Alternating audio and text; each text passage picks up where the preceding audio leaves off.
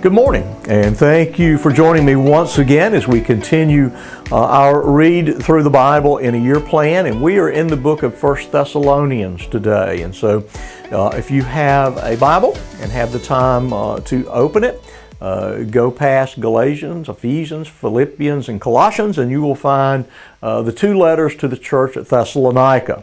And so we'll begin today with chapters 1 through 3 in the book of 1 Thessalonians, and we'll come back and make some comments from chapter 1, verses 9 and 10. And so this is one of the earlier letters written that is canonized in the New Testament, written right around 50 A.D.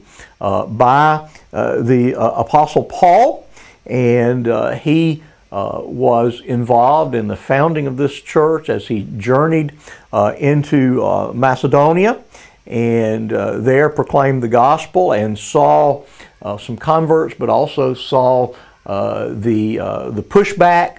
The Jews would not have this proclamation of the gospel of Jesus Christ, and so he was soon forced to leave the city of Thessalonica.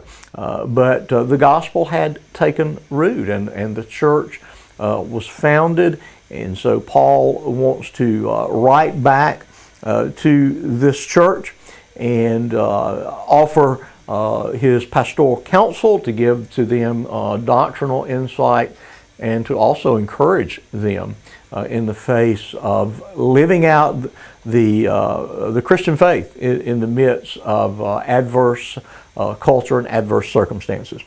And so in chapter 1 we see somewhat of a standard greeting by Paul, finding that he is writing in the company of Silvanus and Timothy, specifically addressing this church, and he reflects upon their faithfulness, and that he is encouraged from hearing of what God has done in their midst. And then he moves on in chapter 2, reflects upon his time with them, the characteristics of the ministry that he engaged in, and assures them that he would truly desire to be with them again.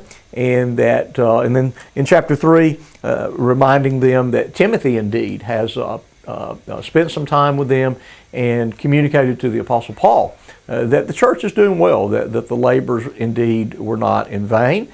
And so as a good and wise pastor, Paul is always concerned with the well-being of those to whom he ministered, to those to whom he preached the gospel. And in fact, he alludes to that reality in chapter 1, verses 9 and 10, what I said that I wanted to sort of zero in on. For they themselves report concerning us the kind of reception we had among you, and how you turned to God from idols to serve the living and true God, and to wait for His Son from heaven, whom He raised from the dead, Jesus, who delivers us from the wrath to come. And so Paul is encouraged. He's excited to see that the gospel is being proclaimed. It is still being effective in their midst, that this group who believed received him well. Now again, the community, the culture, the city, certainly the synagogue, rejected the Apostle Paul and persecuted him. But they had received him well because what?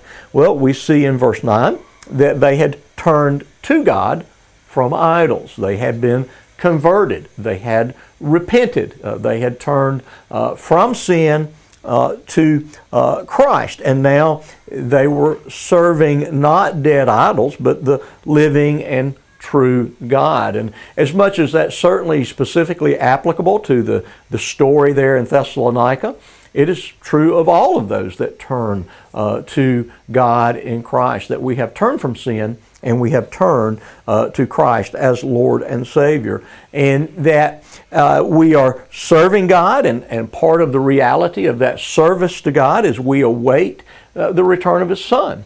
That is that all Christians throughout history have anticipated the day of the return of the Lord Jesus Christ, have longed for it, have seen it not as a source of fear, but as a source of comfort that the Lord Jesus would return for His church, and that we would be vindicated for our faith and for our service to Him.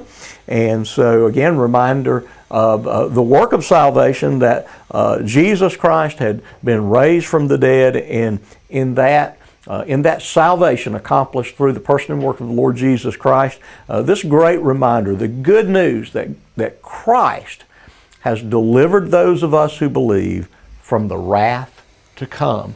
That is the just condemnation that will be exacted on all who persist in their unbelief. We have been delivered from that wrath for our sin, that wrath having been poured out on the Lord Jesus Christ at the cross at Calvary.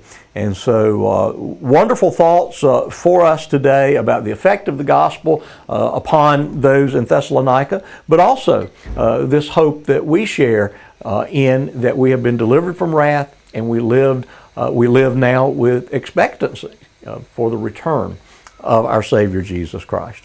So I pray that this is an encouragement for you today, and look forward to seeing you once again tomorrow.